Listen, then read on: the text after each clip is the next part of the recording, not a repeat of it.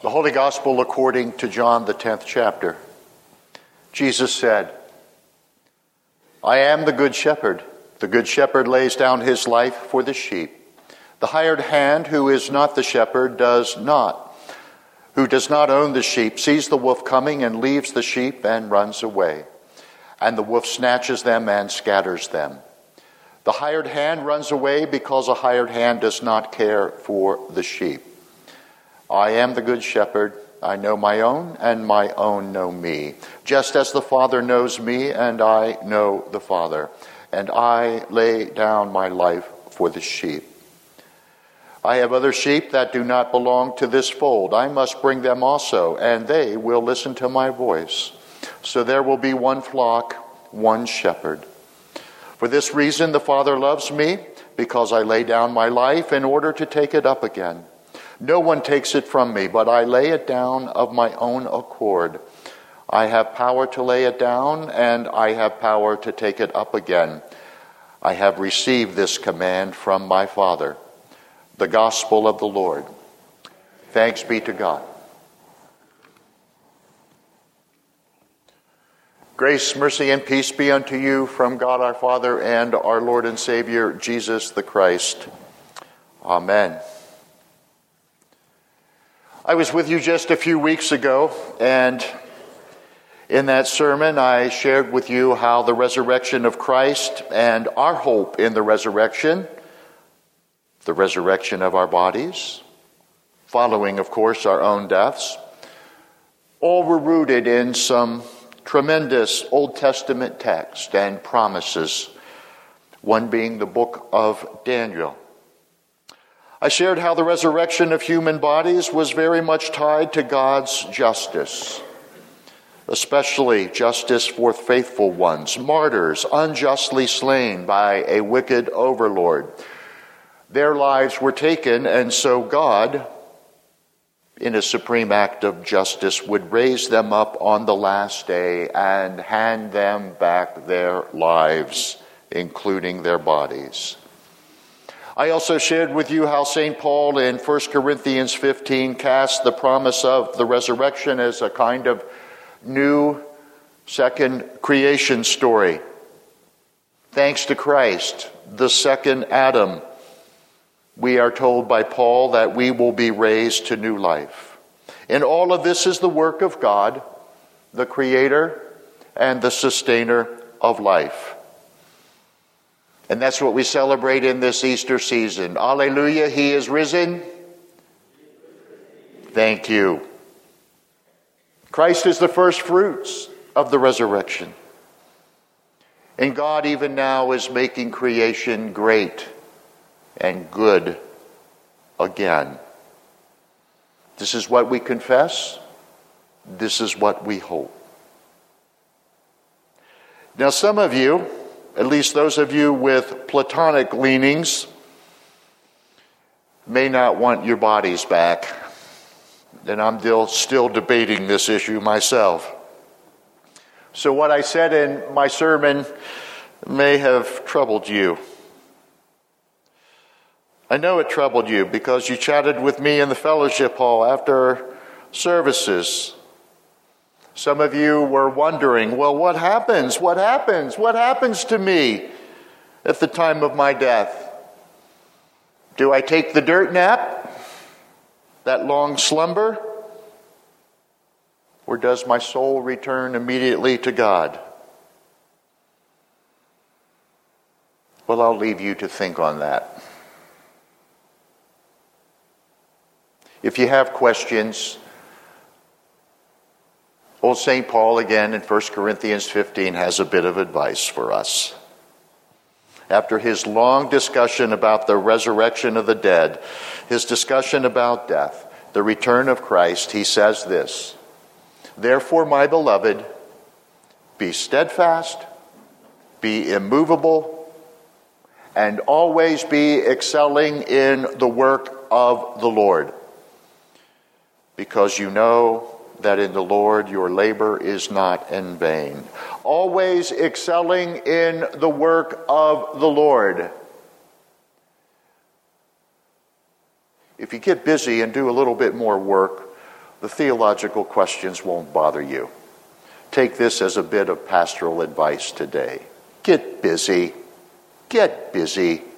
Get to work. Knowing all the time that God will speak the last word over all of us, and it will all be well, it will be well, it will be well. Paul is saying trust in God. And in the meantime, between now and eternity, excel, brothers and sisters, excel in the work of the Lord. Well, what does he mean by work of the Lord? Things we Christians do, such as preaching, teaching, evangelizing, providing us with music, lovely music on a Sunday morning. Well, Paul gives ample clues what he has in mind. He has been talking about a new creation. He's been talking about bodies from dust being changed into imperishable bodies. He's talked about a first Adam. He's talked about a second Adam. What does Paul have in view here regarding the work of the Lord? It's obvious. Creation, creation, creation. That's why Ruth read for us Genesis chapter 1 today. This chapter describes the very first work of God. And it is an amazing chapter. And as Ruth read it to you, I hope you heard the many repetitions that were embedded in the story, in the narrative. You heard many phrases repeated. And through the repetitions, I think you came to realize this is a very well-crafted story. It's got a rhythm to it. It's got a rhythm. It really isn't prose, it's poetry. It's musical. And as she read it, you in the bell choir, you should have been ringing your bells. It's a lovely story. But here's what I learned long ago. It's underappreciated in Christian circles. Because it's the first story in the Bible and it's just there and we're familiar with it and we just take it at face value and go on. Well, what I learned years ago is you cannot take this story at face value. If you do, you lose its true beauty and its depth. What I'm telling you is you have to do what I had to do in a seminar many years ago. Read it in parallel with the other creation accounts that come from the ancient world. And only when you place them side by side in parallel can you appreciate the sheer beauty of this text from Genesis 1. It is awe-inspiring. So let me tell you a few of the ways in which it differs from older, contemporary creation accounts, especially one that was popular in old ancient Babylon. In the pagan account, all of creation, everything you see, the plants, the birds, the sea monsters, and human beings all exist for one reason and one reason only: to benefit the gods, to keep the gods happy, nourished, content. Human beings were the first worker bees, according to that old creation account. Humans essentially are the slaves of the immortal ones. They work hard, nonstop, so that the gods, the divine ones, can have their rest. Or to use a more modern bit of history,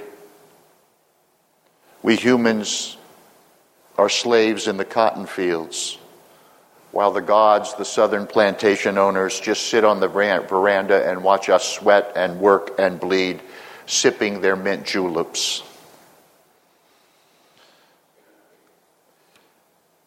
Another aspect of that pagan creation story is it's a bloody affair. Everything that happens is due to violence, due to bloodshed. even in heaven itself. Gods are killing other gods. It's a nasty business. One commentator has called that Babylonian creation story the myth of redemptive violence. It gives permission to kings and rulers, cultures in the ancient world, to go and destroy any other culture, any enemy that moves your cheese or samples a bit of your cheese. Anyone that changes your life, not for the better but for the worse, deserves absolute destruction. The theme of the Babylonian creation account is drill, baby, drill, exploit, exploit, exploit, kill, baby, kill. It is the most stupid and laziest ideology that has ever been tossed around in human hearts and minds. But did you hear of any violence at all as Ruth read for you Genesis 1? No, you didn't. It is peaceable from beginning to end. There is no violence and there is no bloodshed. That's remarkable. And what's more remarkable is the role of human beings. They are not slaves. They are co-workers with God. Well, let me review just some of the repetitions so you get into the rhythm of this story. God said, "Let there be," and there was. And then God saw that it was good. And then it was morning and evening, the something day. And that just gets repeated and repeated and repeated. And you're told over and over again that everything, every work of God is good, good, good. And then at the end, we have the climax of the story. God creates humankind, you and me. He says, "Let us make humankind in our image, according to our likeness, and let them rule over the fish of the sea, and over the birds of the air, and over the cattle, and over the wild animals of the earth, and over every creeping thing that creeps upon the earth." And so he created humankind. In the image of God, he created them. And I would add, and it was good. It was good. Do you get the picture? All of creation just teeming, filled to overflowing with life. And then at the end of the story, at its climax, a special call, command is placed upon a special creature. Human beings. They are entrusted with a holy vocation on day 6. And notice, dear people, this command is not just to the Jewish people, it's not just to Christians, it is to all humanity of every time and every place. All humans have work to do, godly work. We are to continue, you see, the life-giving, life-fostering, creative work of God. Most of you are familiar with what we call the Great Commission. Go ye therefore into all the world, teaching, preaching, baptizing, making disciples. That's a great commission. But here's what I want you to know today. This text from Genesis 1 is the first commission placed upon all human beings.